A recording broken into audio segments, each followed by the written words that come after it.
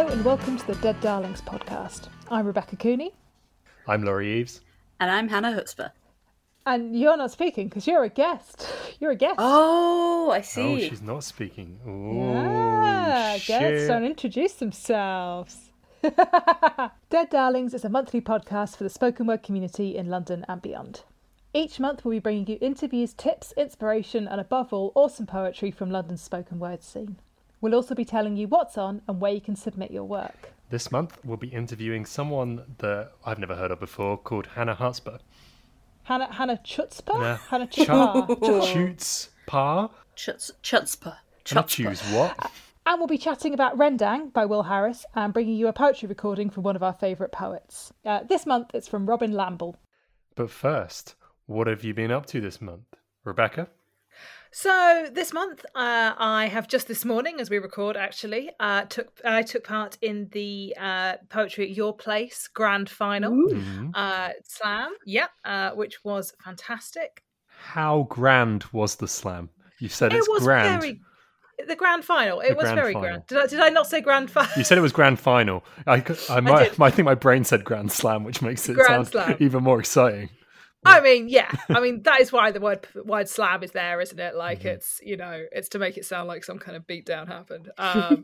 So yes. It was fantastic. It was me and some other fantastic poets. So we had Kelly Van Nelson, Wayne Henry, Scott Patrick Mitchell, Cez Thomason, Rosie B, Holly D, and Melanie McKercher. And Melanie McKercher, who is a New Zealand poet, she took the title in the end. And it was a really, really lovely event. Yours truly got knocked out in the first round, which on one level was actually quite nice because it did mean that I just got to sit and listen to the awesome poetry without having to worry about, what was coming next or, what poem I was going to do next. So actually, I had a pretty good morning of it. So it was awesome. It was really, really lovely. And it's just, testament to the kind of fantastic kind of community feel that Rick has created over the past year. Like, it is incredibly impressive. Yeah. I was in good company. Cez Thomason also got kicked out in the first round, and we were both. So the way they do it at Your Place is having it's like head-to-head bouts, and the audience vote on Zoom. So both Cez and I got kicked out of 49% of the vote to 51%. It's more like Mortal Kombat kind of style. Yeah. Okay. And it is quite harsh because it's kind of, as Rick always says, you could think that one poem is a 9.9 and the other is a perfect 10. Mm-hmm. And the 9.9 poem is going to get out, whereas, in a normal slam, you probably would go through, or what you do what I mean? Yeah. Tournament. Yeah. Which it's a lot of fun as a format, though, I have to say. It's really nice, and it does mean that the whole audience gets a say, which is quite cool. And they're shouting, "Finish him!" And I think also slams where you get where you hear more than one poem from the same poet, because obviously each round you're hoping you get through to the next one, so each one does still have that pressure, but you can potentially show a bit more of a range, not just this is the one poem that will go down well. Therefore, this is the one poem that I will do. I feel like if you've heard someone do something in one round that you really liked that was, more upbeat, then you might be more up for hearing a downbeat poem number 2. Whereas you probably wouldn't just do a downbeat poem in a slam. Well, you might not. I don't win slams very easily. Possibly because... I don't know, this thing, I'm really not that fussed about winning, but I do enjoy getting through to the next round to have more goes to perform because I like the performing and the clapping bit. So that was my major disappointment. Also, so there's a long-running gag at Your Place events about Rick bought their parents a toilet, or Rick's brother bought their parents a light-up, motion-sensitive toilet thing. You plug it in your toilet and it goes off when there is motion in the vicinity. Goes off. The toilet. It lights up. Is that for penis havers aiming at the thing, or I don't know. I think it's just a thing. Like, I think it works for any of them. But so Rick bought this for their parents, and then actually had it, and because it's become such a topic of conversation, actually was offering one of them as a prize in the slam. Okay. And if I won it, as the prize or a prize? A prize. There was also 150 New Zealand dollars and a paid feature set as well. Plus like bragging rights, obviously. Yeah. But yeah, my major disappointment is if I'd won that, I wasn't going to tell my husband, and I was just going to install it and wait until he went to the loo in the middle of the night and it lit up. That was my plan. And I'm a bit sad. And I still could do it. I could go and buy myself one of these just to really fuck with my husband. Does it do sound? Because in my head it does sound.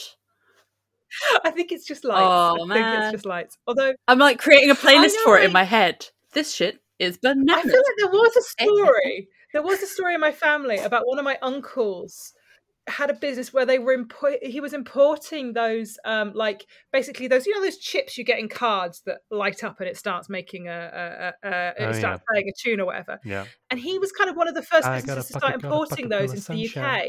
Yeah. And they had one that was a potty that played, I think it was something like Rule Britannia when you peed in it.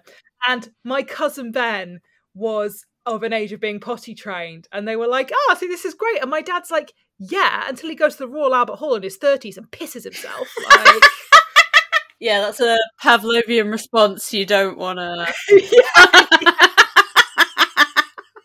I mean, the left wing pot stirrer in me is fucking delighted with that, but you know, whatever. Yes, anyway. Part of me is wondering whether we should mention that in the podcast that we've recorded this a couple of days later when we're a bit more awake than the rest of the podcast, and we're just making ridiculous toilet jokes. When in the rest of the podcast, we're sounding kind of like tired and it's the end of the week, which it was when we were recording. Yeah, we have had a good nap and a biscuit since and now we're kind of a little bit more energetic. It's going to be a weird one to listen to. There'll be bits where we kind of come back up and we're like, yeah, we're full of beans now. And then bits where we're like, oh no, guys, lockdown, we're tired. Do you know what? Being honest about your mental health isn't always beautiful poems. Sometimes it's really fucking patchy editorial output on podcasts, you know? I'm sorry. Yeah. How about you, Laurie? Yeah, it's been a bit of a mad month with the day job requiring me to do 4:30 a.m. starts on some days, so that's been fun. But we managed to squeeze in some poetry stuff. It's okay, it was scheduled. I'm getting the time back. Don't work ridiculous hours. We don't condone Goldman Sachs. But poetry-wise, I did a gig last night as of this recording. I can talk about it because it actually happened. It was Burning Eye Presents with me, Jonathan Kinsman, who did a really interesting set of poems from their pamphlet Witness, which is kind of retelling of Bible stories and the gospel. In poetry, which is really interesting to hear about religion in poetry, because it's just something we don't really talk about, and particularly where the intersection is between being religious, and in their case, trans and queer. So it's quite an interesting. It was a really interesting thing to get an insight into. And also Agnes Torok, who I'd not seen before, and did a set of really nice poems from their book. It's called All the Days We Don't Revolt. And it was a very beautiful set of poems just about what we resist for. It's interesting having had all these discussions, obviously, in the news at the moment about protest and the right to protest, and a lot of the poems that they performed are about kind of the still moments after the protest and the kind of intimate moments that we have that we won after protesting, which was an interesting and really beautiful way of looking at things. Also, as part of that event, we watched a new poetry film called Wide as the Sea from Malika Kagode, who I've seen before, but her new film is out. It's really interesting. It's really cool.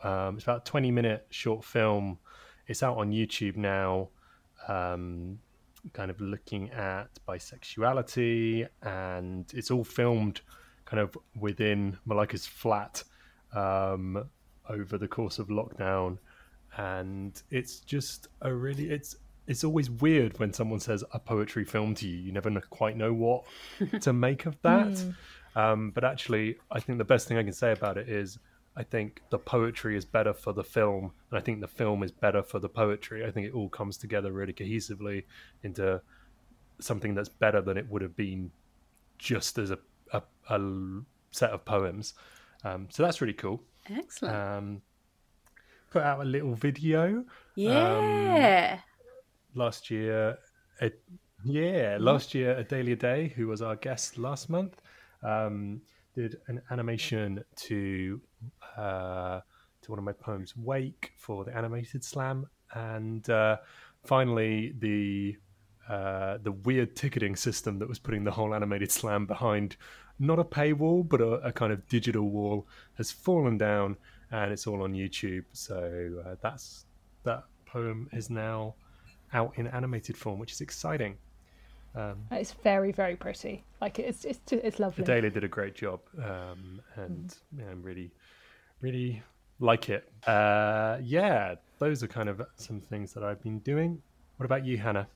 Yeah, I mean, I haven't been wildly productive on the poetry front, so honestly, Insight was fantastic. We had Robin Lamball headlining, and just I'm so pleased with how it's getting. Yeah, bigger and better all the time. Robin's always great.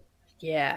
I did a book swap with a couple of poets I don't know very well, but someone was Liv Winter, who did the Poem of the Month last time, had suggested doing a swap rather than people selling their stuff. And fair dues. I have, so I have two that have arrived from Liv Winter and Jay Whittaker, which I've read a couple excitedly and then gone, no, I need to go back to Rendang and finish that for Dead Darlings. I don't know, broadly not a lot. I've been having a bit of a shit time, which I feel like I'm getting out the other side of, but yeah, no, I have not attended much, written much. Some months are like that, so okay. Yeah, it is. And I was having this conversation with Kath Blair as well, and they were saying, well, because they host Insight and they have to go to Insight, not Insight. Hannah hosts Insight, I think. Speak Equal. So Kath hosts Speak Equal, and they were kind of saying, like, actually, that with all the prep for that ends up kind of being quite a lot, even though it's only once a month. And I do get that feeling that actually, and particularly if for your day job you have to do a lot of Zoom calls, I've been finding, I don't know about anybody else, I have to kind of ration how many poetry events I get to, and it gets to a certain point where I'm like, I can't look at a screen anymore. I can't keep doing that.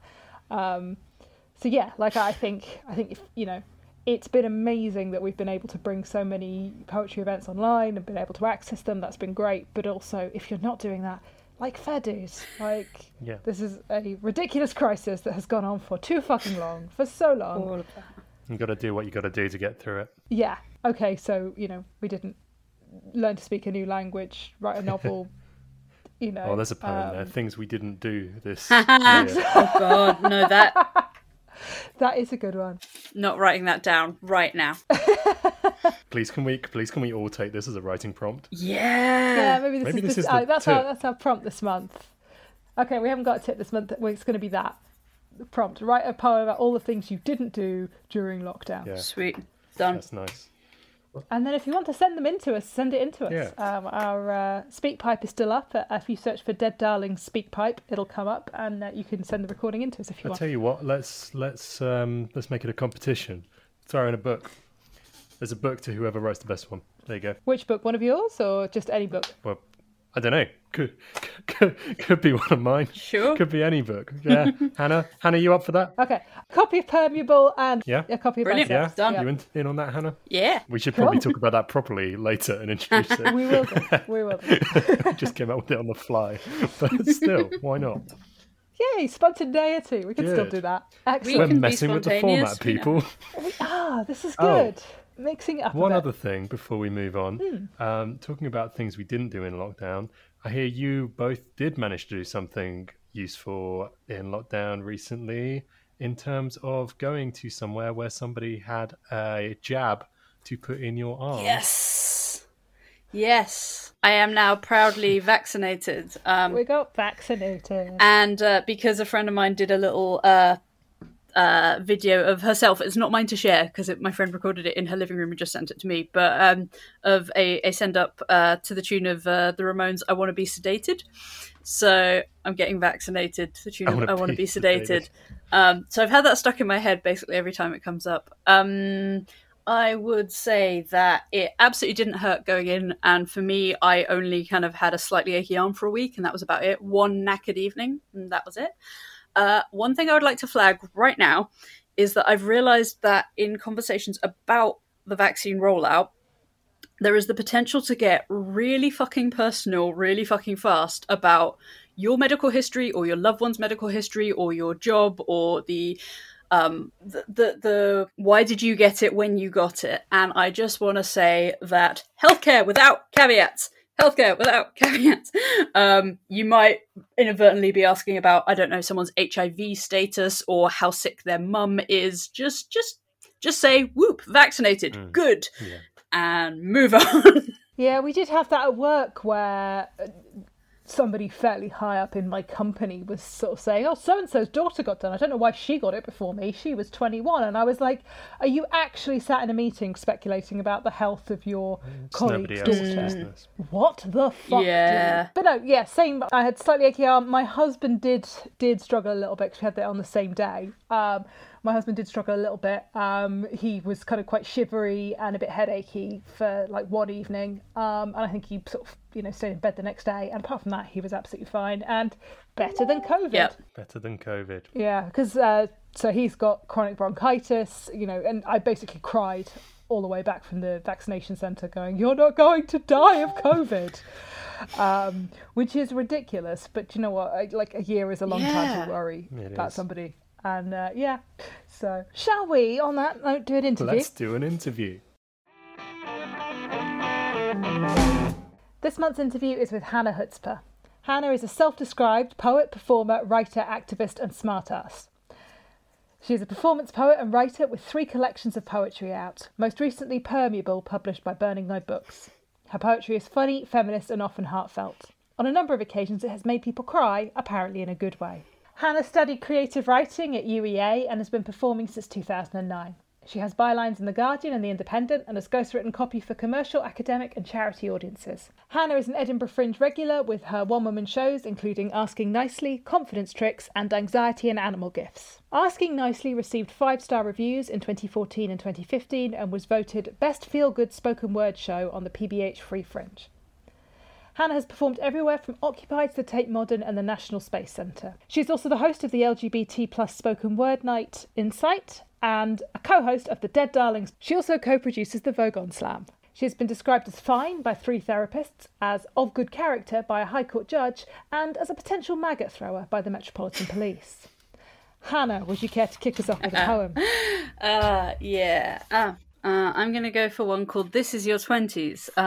I'm older than that now, so obviously everything's fine now.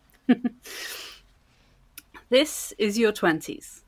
Thank God for Facebook, emails and mobile phones, because if we were landlines and filofaxes, everything would be scribbled out 3 times till we switched to pencil for everyone. Each page crumpling under the weight of its history. Each erased address a ghost of a house share, forwarding addresses and forgotten postcodes. This is your 20s. Postcodes make good additions to passwords. A techie taught you that 7 jobs ago. This is your 20s. The impermanence isn't painful per se, but it takes something from you, this lack of solid ground. This is your 20s, and you are one of the urban nomads, lives organised by smartphones and scuppered by batteries or broken screens. This is your 20s, and goodness, you've got a diverse CV. Could you talk through it with me? Listen, 100th recruiter, if it looks scrappy, it's because there's mostly just scraps of jobs available. This is your 20s. How did you lose so many nights? How did you gain so many lighters? A detritus gathering that you need to get clean of, and you will just as soon as you find the time. This is your 20s. You're in the prime of your life, but you've now had more jobs than sexual partners, and you think you might be doing this wrong. This is your 20s. Music and memories are digitized or discarded because who has room for hard copies? This is your 20s, and you're sure that dead laptop had something important on it, but it's moving time again, so keep or throw. This is your 20s. Your years of experience are growing into something harder. Not quite armour, but people seem to think you're equipped now. This is your 20s. Crises typed for broadcast in the small hours. Agonies answered with animal gifts, because our loved ones are always reachable, but usually too far away to give us a hug. This is your 20s. Every object aching with memories, and each one a burden as you box and unbox, moving from postcode to postcode and pick where to plant your roots this season. This is your 20s, and every next step could be the one, where you find the job with the pension scheme you'll actually use, or the person you'll grow old with, but each maybe is scattered across your CV. Each pension contribution cooking in pots too small to keep track of. Each nearly there relationship reminding you how close and yet how far you are from ever finding home. Woo. That poem I've heard so many times, but that line about your friends and family are always reachable but never close enough to give you a hug is a different thing. Taking on a different meaning. March 2021. Yeah. How long has it been, guys? I have seen my folks more recently than that because they are in London. But yeah, over a year since hugs have been allowed. So yeah, on that cheerful note, let's cast our minds back to when we could cram ourselves into dank, tight bars with terrible air circulation. So how did you first get into spoken word, Hannah? So spoken word specifically, I went to a comedy night at the Green Note in Camden, or it was a mixed bill cabaret night because I knew someone that was on the bill, and I had friends from out of town in town and needing entertaining. And I saw, I think it was either Tim Clare or Sophia Blackwell, I forget which. I saw both of them fairly early on cabaret bills. And I just fell in love with it. I just thought it was, as someone who'd, at that point, I'd done a creative writing degree with poetry as like my thing I did on the side, but I thought of myself as more of a novelist or short stories kind of a person. And I'd also always loved the idea of being in a band or being an actor or somehow being on stage, but I wasn't actually very good at acting. I couldn't be asked to practice guitar. So yeah, just this mix of this very powerful performed spoken word.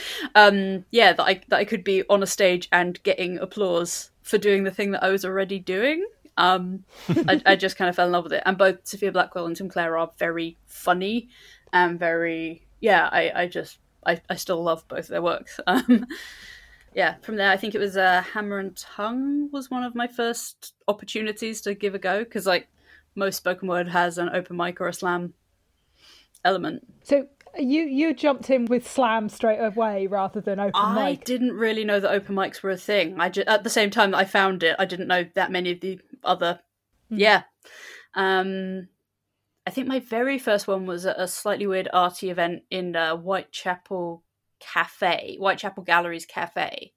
And then like a week later it was Hammer and Tongue and slamming.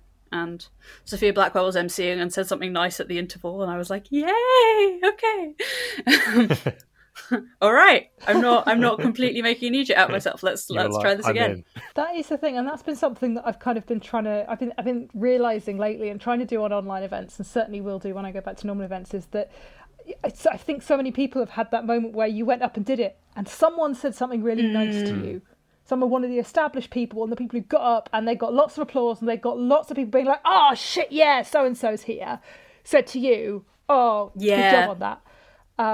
And now I've been around a bit. I know the people. I know a lot of the speakers. I know a lot of things. I'm kind of actually having to sort of tell myself, actually, you're in the position where you need to say to new people, "Yeah, fucking brilliant job." It's your job to go be nice and encouraging. Yeah. Yeah, which I kind of forget because I'm like, oh, I'm just here with my friends. I'm like, oh shit, no, you need to go do that thing because someone did it for you, and it is important. And tell poets how you feel about them. They're good with feelings, and they like feelings, and they want to know your feelings about them specifically. Particularly if they're good feelings. If they're negative feelings, maybe think about the way that you're going to frame that. Yeah, don't give unsolicited advice to newbies unless they're actually being, unless they're actually kicking down. If they're breaking that rule, yes. If they're breaking a rule. Well, like, I have given unsolicited advice to a newbie that was like, you're really tall and can I show you how to adjust the mic stand? Because you're always going to need to adjust the mic stand. And like that kind of thing. Like that kind of thing goes down pretty well. Yeah, but, like, I think that's allowed. That's, yeah. But yeah. So that was sort of back in 2009. Which is kind of a pretty long time to have been involved with the scene. So yeah, how has the scene changed while you've been involved with it? I think the main thing that I've noticed is it's gotten a hell of a lot bigger. There's a lot more nights. A lot more people are aware of what spoken word is. And because of that, I think the quality has gone up dramatically. Like, if you've got 10 people performing, the best person in that group isn't going to really see anything else. Whereas if you've got like 1,000 people taking part in the scene, then you're always going to be seeing something new, and I don't know, you can kind of raise your game collectively.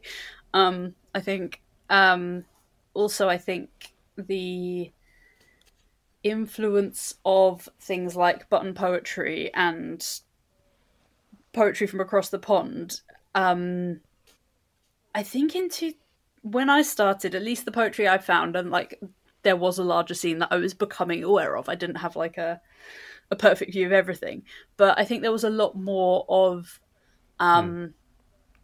making a point about the Tories are shit, or a lot of kind of clever wordplay, rhyming couplets. But I think it's funny because nobody does that anymore. Yeah, I know, right? But I think what has grown is a bit more of the genre of the expectation, even sometimes, that you are going to share some of your own experience, that is a place for kind of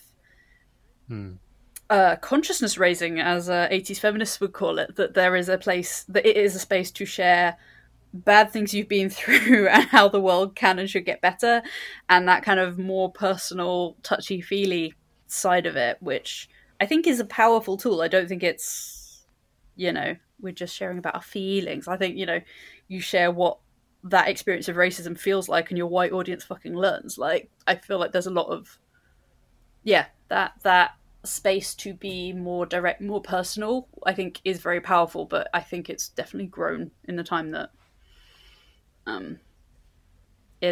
I've been around, which is not to say that it was me that done it.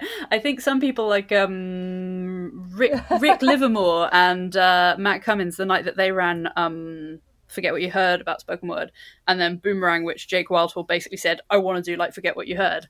I think I want to give those guys a special shout out for like building a friendly, warm, environment for that stuff. And you mentioned the influence of things coming from across the pond. Can you tell us more about how you think that influence has happened and what your thoughts are on it, I guess? Yeah. So, I mean, I guess primarily I'm thinking of stuff on YouTube, and then later, I don't know, Instagram, etc. There is a kind of on social media, and even like, I think some poets have had like a boost from places like Upworthy, or those kind of kind of, this content's already popular, so we're going to stick our logo on it, kind of brand of internet content boosting.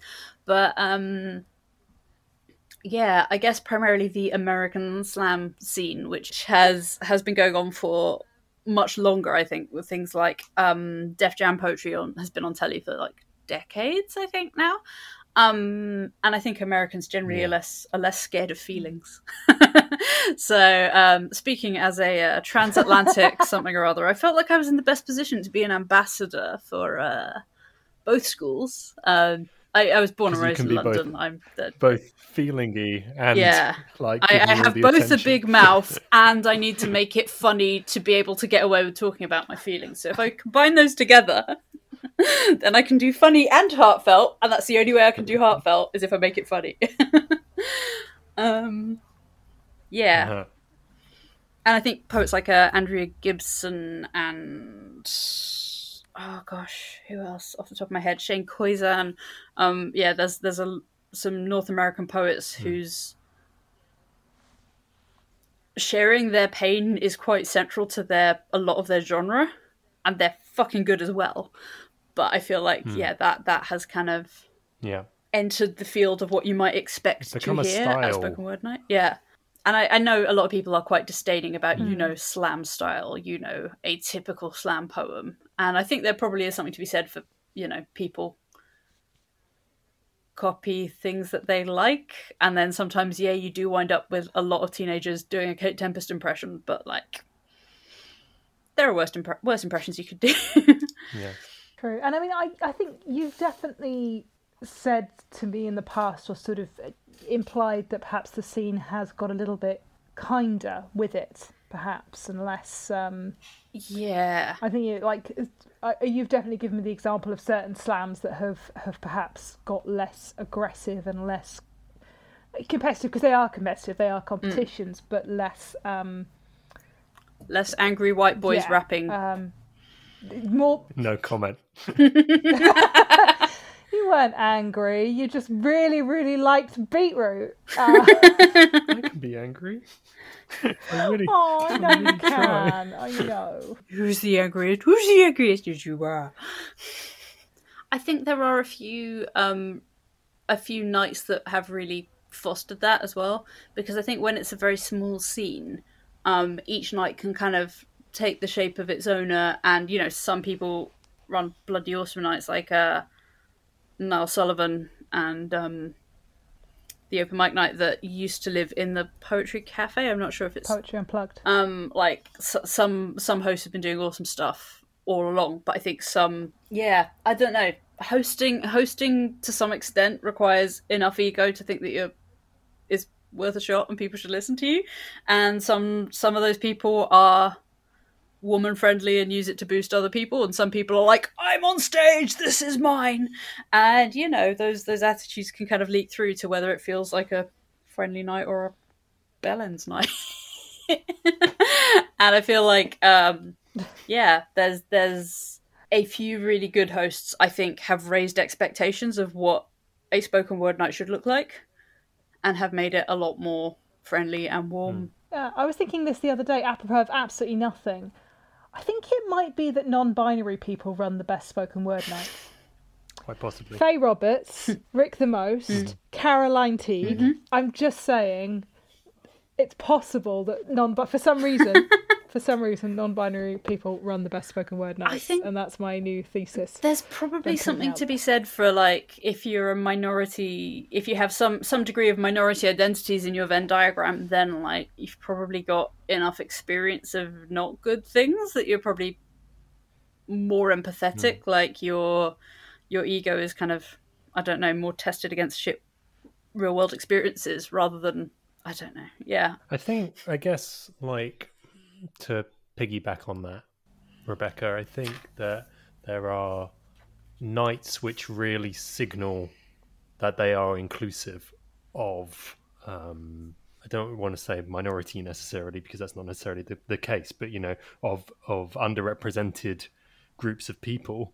And those nights definitely tend to be the better nights because the hosts are thinking in a way where they're thinking, how can I make this night work for my performers and my audience, and make everybody happy in a way where some of those... Yeah, whereas I think other nights haven't always had those considerations. Yeah, I think that's fair. And we host the Fogon Poetry Slam, which is inclusive of all species of alien.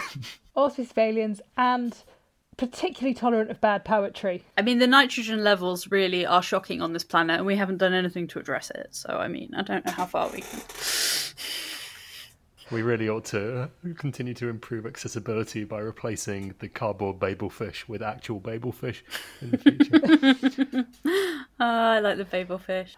So you're a regular at the Fringe, as we heard, and you have taken a show on tour. How does the experience of touring a show compare with doing the Fringe? Obviously, the Fringe is a very particular experience in its own right, and I'm just very curious as to how the two things compare. Yeah. Public liability insurance, right, Hannah? Oh, mate. Yeah. Yep, that's part of it. I think... So I first went up to the Fringe actually like as a flyer for a comedy troupe where I had some mates there. So I kind of was able to learn my way around the Fringe before I even had in mind that I wanted to do a thing there.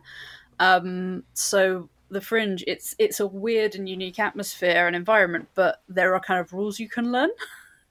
And by definition, you've got a lot of people there who want to see shows. So a large element of it is pointing out that your show's a good one and what time it is, and letting people know where and when, hopefully getting the word out that it's a good show, hopefully, you know, designing good flyers and copy and stuff so that when people are looking through their big phone directory guide for what's on, yours sounds good.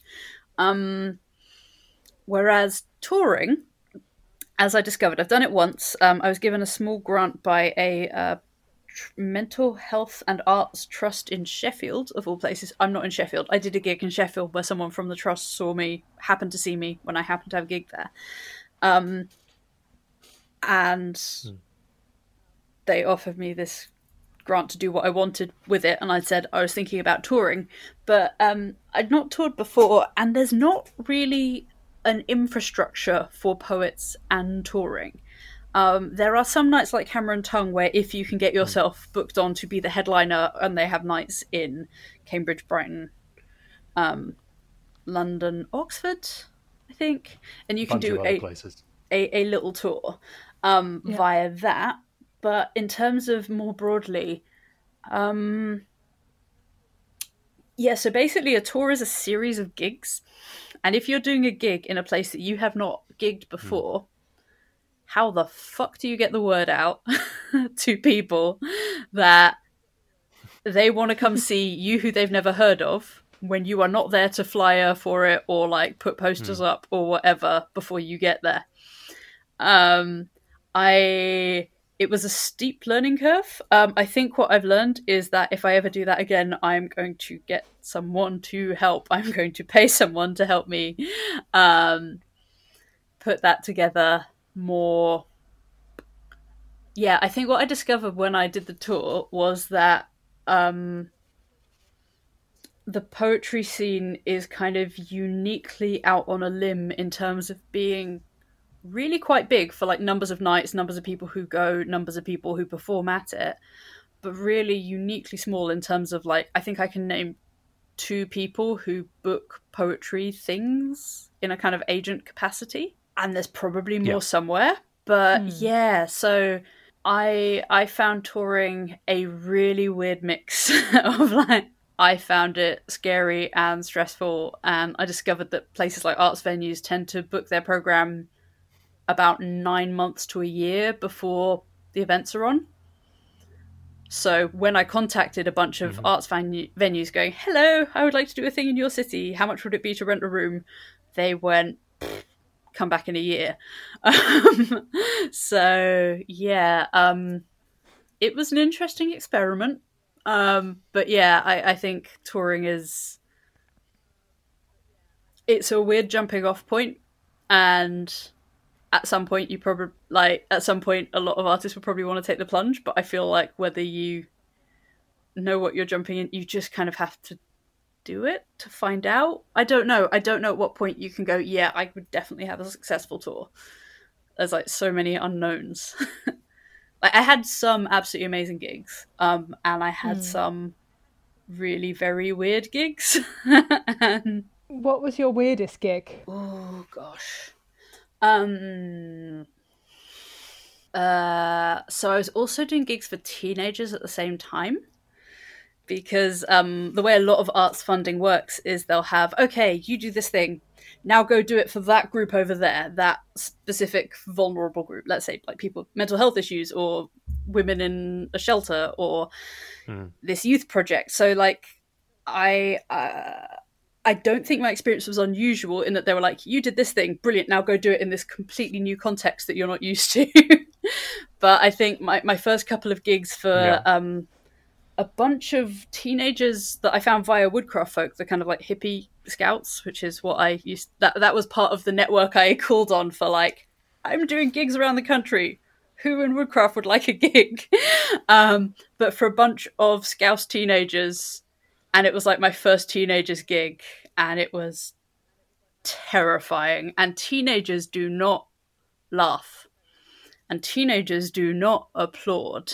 And it was in a very bright, well-lit room, and I thought I was going down like a lead balloon. But then actually the friend of a friend whose couch I was crashing on, turns out he used to do like youth ministry before he lost his faith. And he was like, I know teenage audiences, no one was on their phone, no one was pissing about. You were actually going down really damn well. It's just that teenagers are too self-conscious to clap or laugh or whatever. And like after the fact, I have heard like the youth leaders from the thing being like, oh, they're still talking about the things from your show. Oh, when are you next in Liverpool? And it's lovely. But my God, I did not know I was doing well. I wanted the ground to swallow me for most of that time. Teenagers, that's my weirdest gig. It might make sense to segue from your weirdest gig to one of the weirdest things that has happened probably to you. Tell us about Men Is Too Headache, Hannah. Oh my God. I thought we were going to talk about the maggot throwing, but okay, Men Is Too Headache. So yeah. I just have this knack for weird shit. At sometime in June, not last year, the year before, I think. 2019 was that year. Yeah, okay. I was in a public park with my girlfriend. What I didn't put in the tweet is that we'd been making out on a bench. I was proper straddling her. And you've never mentioned that version of the story before. I'm glad you've done it while we're recording. Then a stranger came by and we kind of broke apart and were a bit embarrassed. Well, like we were a bit embarrassed that we were like blah. And we were just like holding hands and like slightly giggly. And then my girlfriend just doubled up laughing. The woman said something to us and I didn't catch it. And my girlfriend doubled up laughing. I was like, what was it? And the woman had apparently, she'd smiled and nodded at us as she walked past, but she'd said, Men Is Too Headache. Which I see you are in a same-sex couple. Good for you, Men Is Too Headache. And I mean, the internet loves a pigeon, right? Like slightly unusual uses of language. So I tweeted about it. I said I was holding hands with my girlfriend. When I had my favourite ever unsolicited queer comment today. I was holding hands with my girlfriend, not straddling them on a park bench.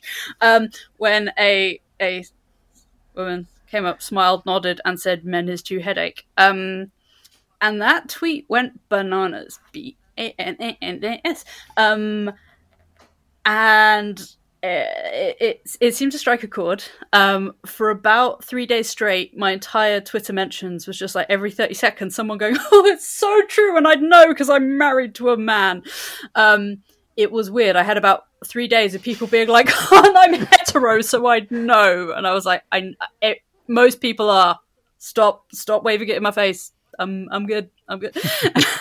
And it's now been like screenshotted and shared multiple places. people have written it on t-shirts. There are tote bags, right? Yeah, there are tote bags on Redbubble put together by someone who I hadn't met before then. I've now bought one of the bags myself. I have said if people are making a profit out of this goofy thing, please give at least like 20% of the profits to some kind of inclusive queer charity of your choice, because the woman came up and said a weird thing to us because we're queer, and then I had about a week of people being like, that's so funny, I'd know because I'm hetero, like piling on. Like for the first few days everything was really nice, and I still found it a bit overwhelming and a bit alienating how much all the heteros were like, yoink, taking that. One person is a joke, you think, yeah, okay, I get it. And I say this as a woman married to a man. After a while, guys, are we okay? Everyone's like, aren't they shit? Guys, we're supposed to like men a bit. Like, come on. I did occasionally have like gay men being like, I'm married to a man and I'd know. I'm just checking how many times people retweeted it. I think it's never quite broken 15,000, but it gets screenshotted and then shared, and then every time it gets shared as a screenshot, someone will tag me being like, hey Hannah, it's doing the rounds again, and I'll occasionally pop up and be like, hey, it's me, if you're sticking this on a t-shirt, because half the comments are like, lol, I want this on a t-shirt. Like, hey, if you're putting it on a t-shirt, please donate 20% of the profits to some kind of inclusive charity, maybe Mermaids, maybe Stonewall. Cool, cheers. And then I'll have a bunch of, but increasingly, the longer it's been around, the more I've had people being like, as if that happened. And that is now a very common refrain. There's either the, stop going on about yourself being gay, oh my god, I'm sorry to inform you that we don't care, or bullshit, you made that up, that couldn't possibly have happened. So that's fun. There's a lot of people who think that something mildly amusing is impossible. So, sticking with the theme of unusual shit that happens to Hannah, you took a slightly unusual route to getting published as well. Am I right in thinking that? Yeah, middling. And can you tell us a bit about that? Sure. So, I've now had 3 things published. The most recent is Permeable by published by Burning Eye, which I was about to wave in front of you, but that's no use for a podcast. The first thing I had published was a fairly small print run, and it was published by Allographic, which is the small press that Faye Roberts runs in Cambridge, and it was basically merch. It was my first ever Fringe show, and I wanted to be able to sort of give people those poems in a little pamphlet. So it was, Faye proofed it, and it had a proper ISBN. It's a proper book, but like it's held together with single staples. It's fairly kind of. Oh, I hadn't realised. Sorry, I thought that the first one was the. I thought the first collection was the next one. So yes, and then. Okay. So yeah, this was a small print run, and I've got about 5 copies left of Alchemy, Treasure, and Butterfly Wings. I'm still pleased with that title, but that got published in 2014. Like, I don't love all the pieces in it. The next one, Sen Mesotalapram, was again merch as far as I was concerned, because this, like, you couldn't go into a shop and buy this. But this was the same organisation that gave me a small grant and said, what do you want to do with it? Some of it was tour, and some of it was, I said, I would like to put those poems in a small pamphlet so that I can, on the tour, sell it, and or, people can have it to take away. Because the trust that gave me that grant, the Rainbow Heron Small Grants Fund, is an in-memory mental health charity. That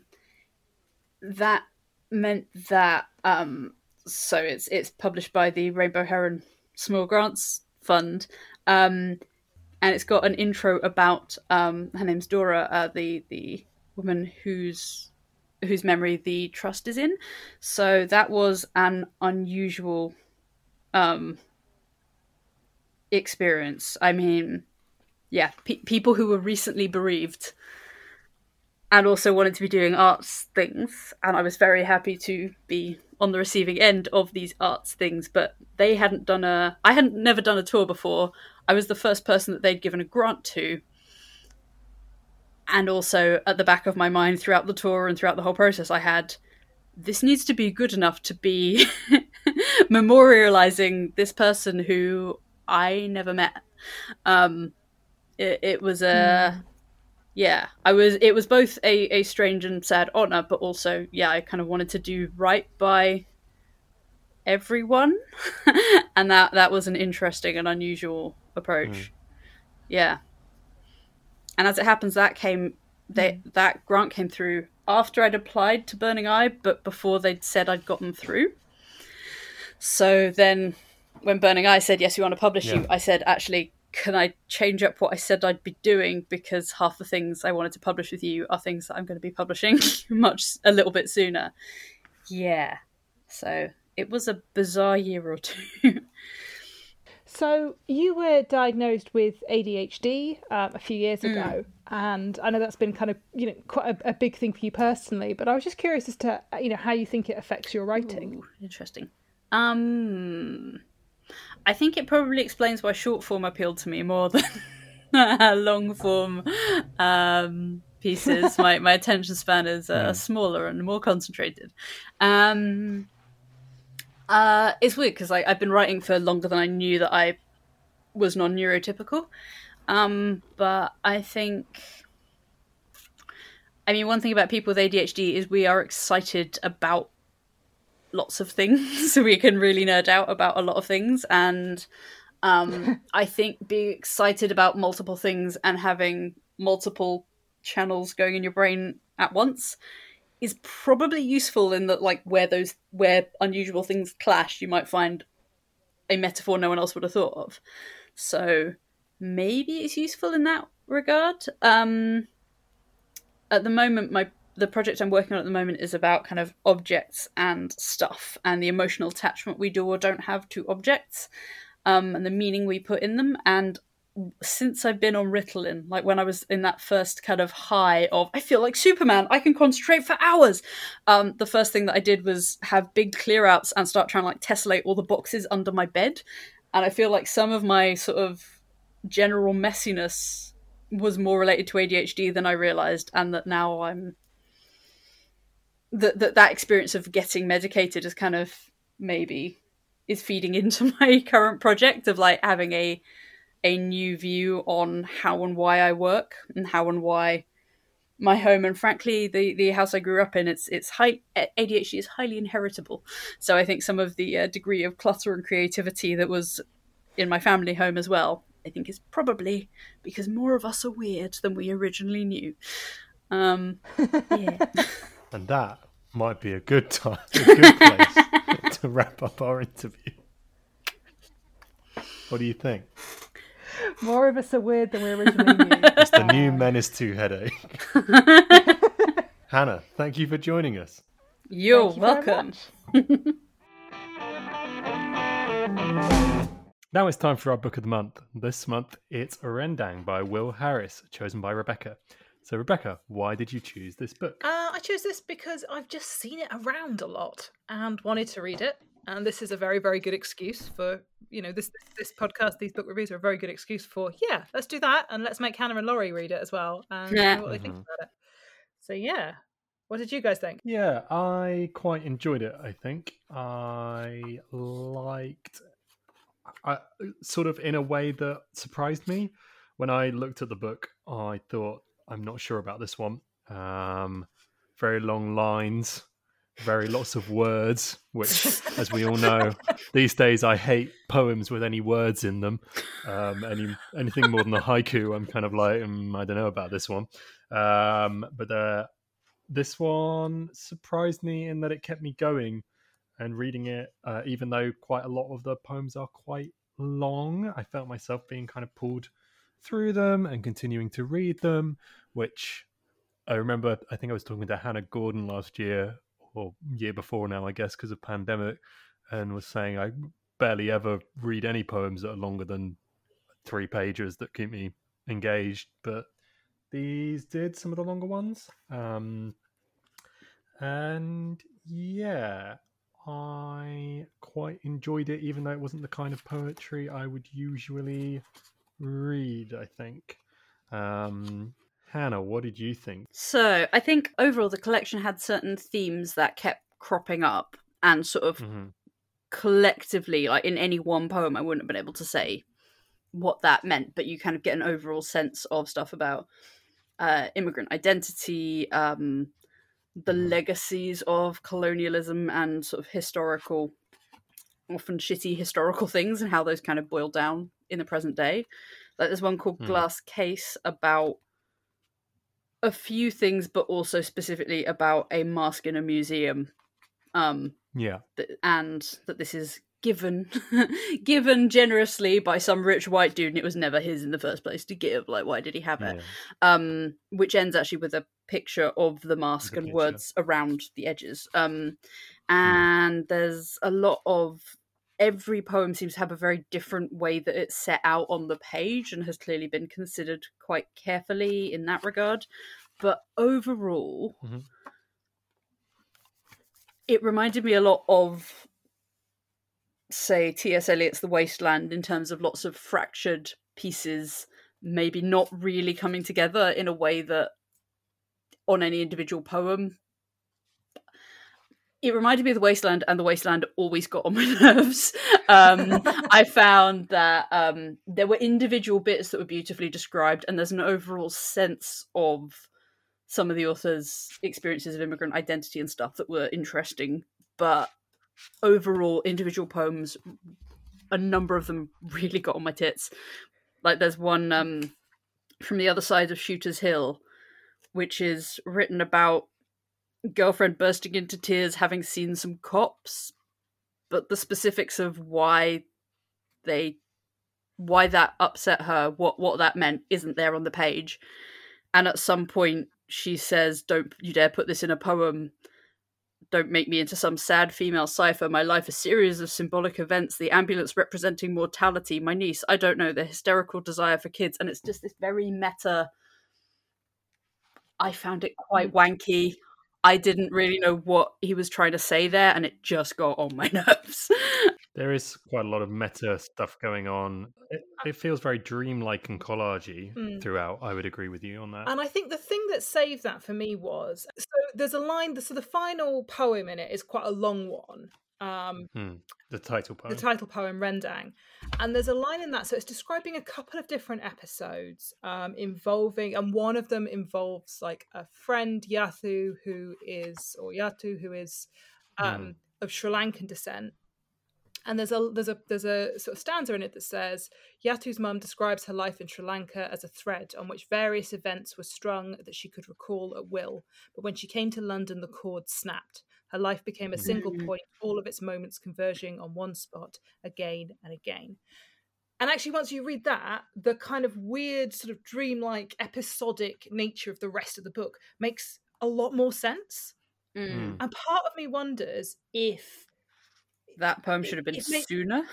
should that poem been at the beginning, and then I think this is a conversation. This is an offshoot of the conversation that we have a lot about complication and about difficulty. That I feel a bit plebby saying that maybe it should have been put at the beginning, and that would have made it clearer for me. Like maybe I just want it signposted, and maybe that's my fucking problem, and it might be.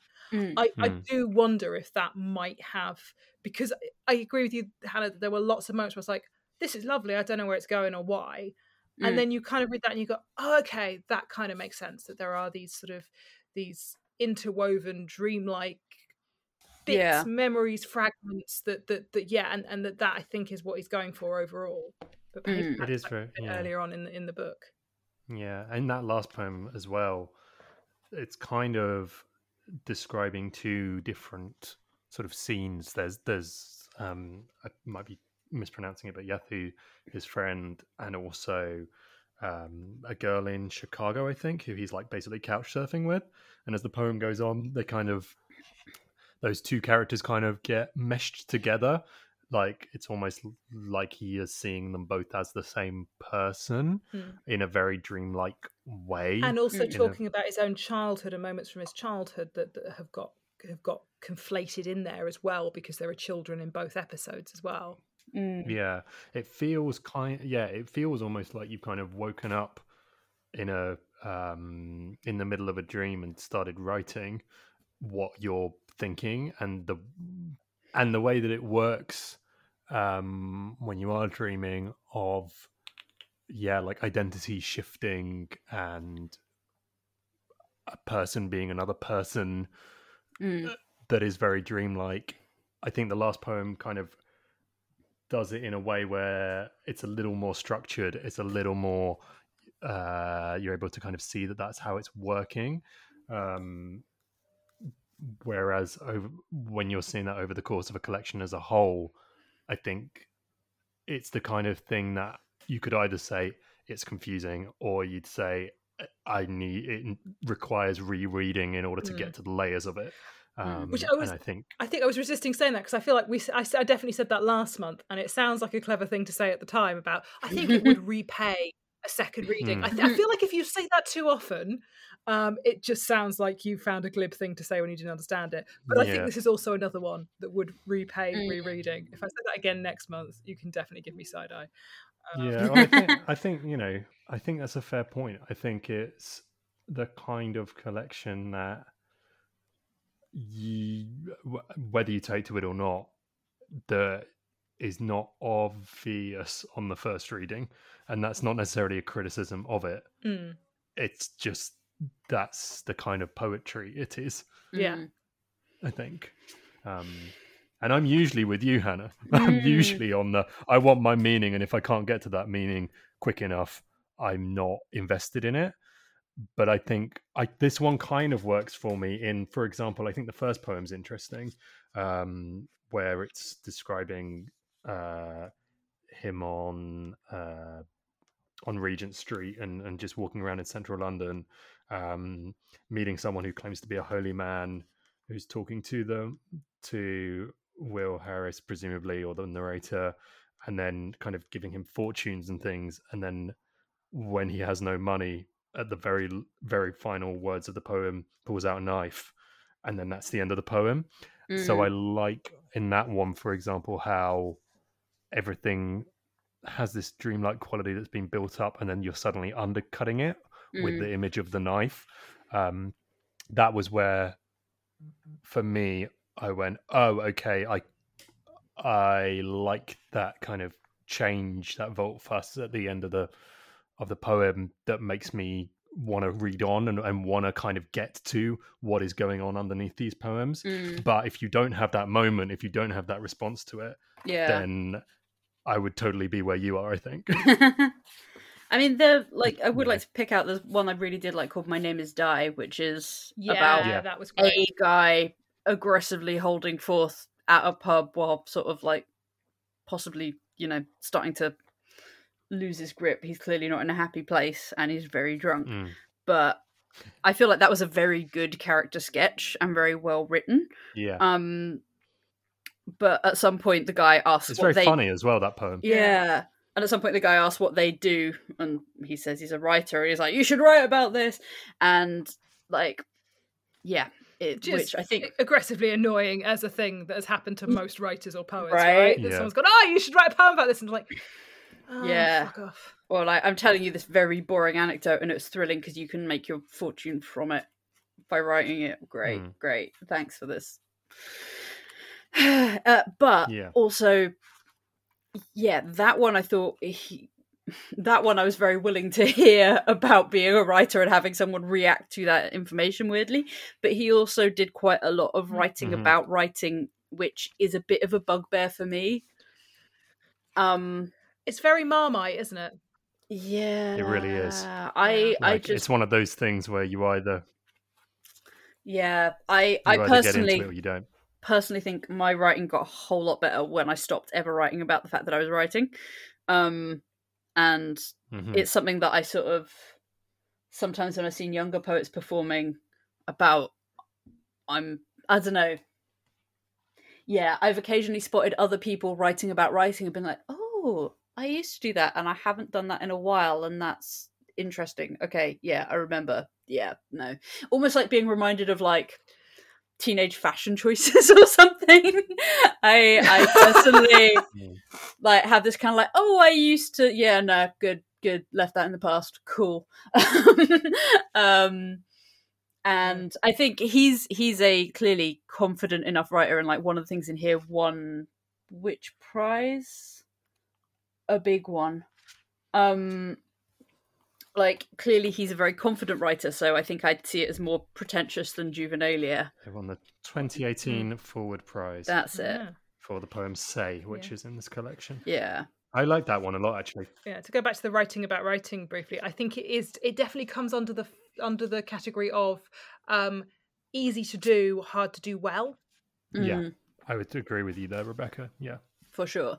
But yeah, the one where he's on Shooter's Hill, I think it's called, where he's got his girlfriend saying, don't put this in a poem and say that I'm a metaphor for this, this, and this. And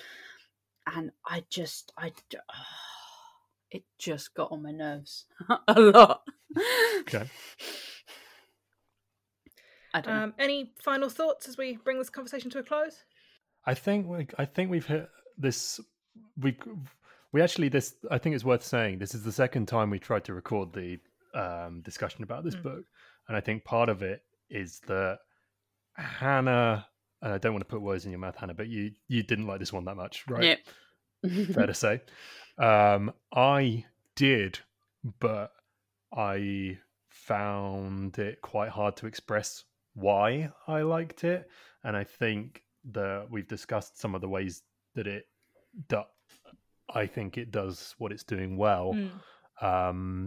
But also it's not the kind of poetry book I would usually enjoy. So it's kind of getting away with, for me, the tricks that we've just talked about that are like, it's hard to do well. So for me, it's a successful poetry book, and I like it because for whatever reasons, I think it just about stays on the right side of things that I usually don't like in poetry. I think I would Whereas for agree Hannah, with you there. it's gone the other way. Yeah, fair. Yes, I think I come down probably on the Laurie end of the spectrum. So yeah. What did you think, Rebecca? Because me we've and Hannah have dominated the conversation. You really have. Sorry. No. Yeah, I think like I say, I think I would come down towards Laurie's end of the spectrum. Because I remember when we were sort of when we've spoken earlier in the week, I kind of was about halfway through it, and I sort of was saying I'm liking it the more I go along. And I think getting to that final poem and then going, this is the bit that makes it make sense.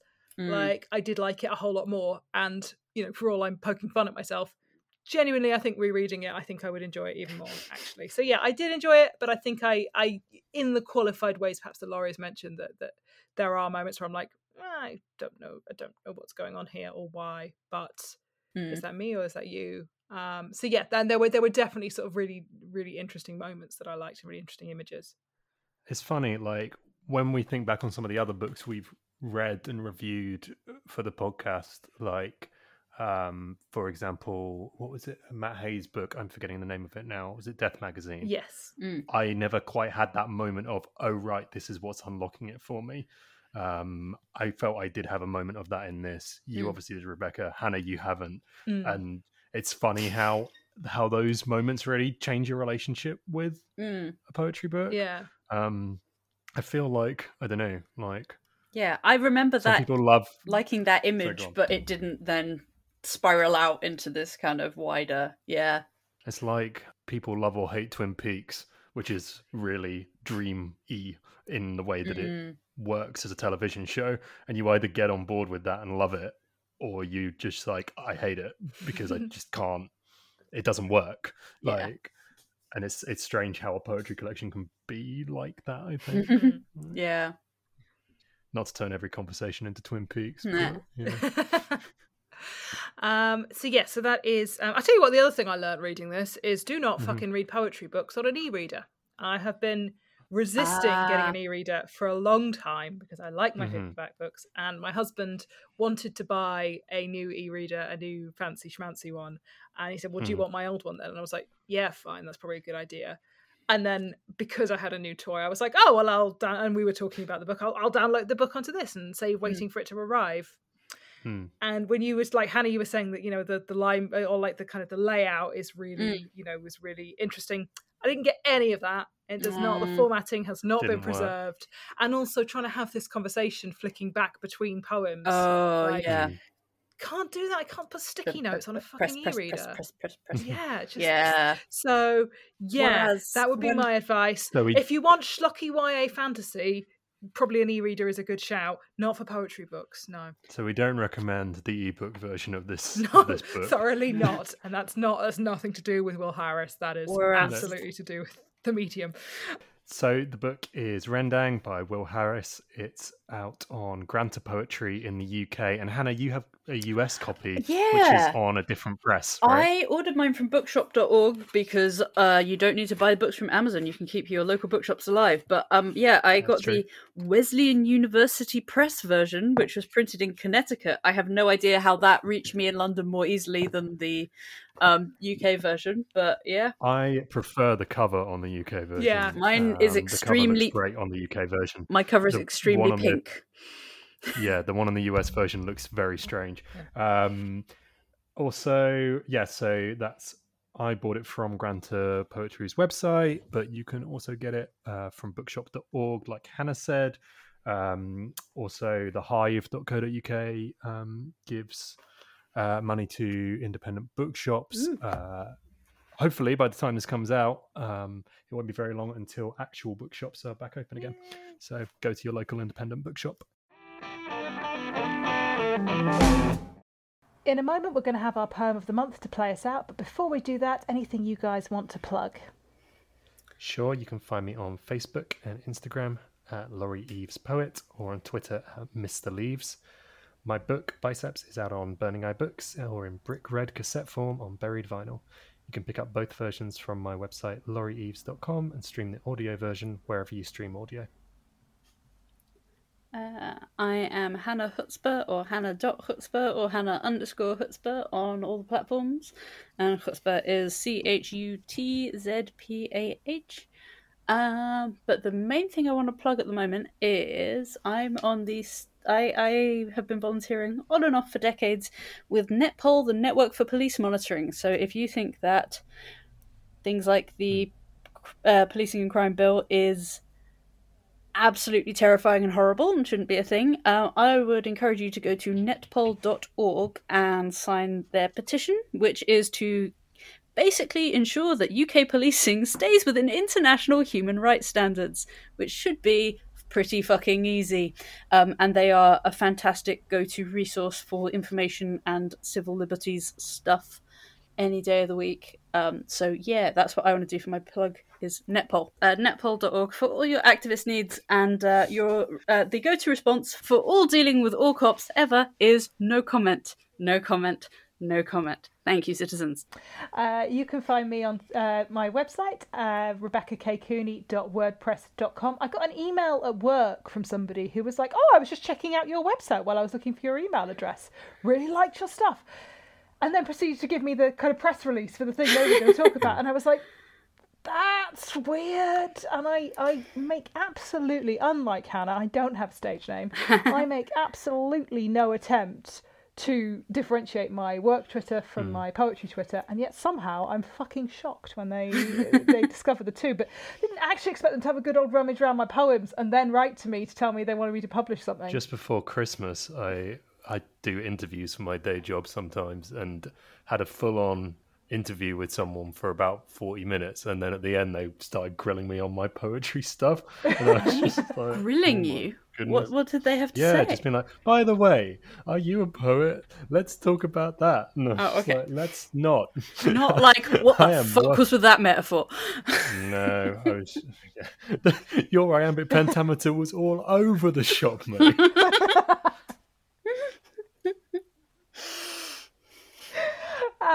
So anyway, if you want to peruse my website and then email me at work, I mean, Please don't. Yeah, please don't. But you can find me on Twitter at Rebecca K. Cooney, on Facebook at Rebecca K. Cooney-Poet, and on Instagram as at any name but Becky. You can find the podcast on Twitter and Instagram at Dead Darlings Pod, on Facebook as Dead Darlings Podcast, and you can email us at deaddarlingspodcast@gmail.com. So any of those ways you can submit your poems for our little impromptu poetry competition. And you can also, if you search for Dead Darlings and Speak Pipe, you'll be able to find a way to submit a recording of that as well. If you liked what you heard, please remember to rate, review and subscribe wherever you get your podcast. It does help people find the podcast and help us spread the word. Our poem of the month was performed by Robin Lamble. Before we share Robin's poem with you, I just want to say thank you to them for letting us showcase their work. Thank you to my co-host Laurie, to Hannah Hutzpah for joining us as our interviewee, to Texas Radio for our theme music, and to you for listening. Thanks. Cheers. Bye. Bye.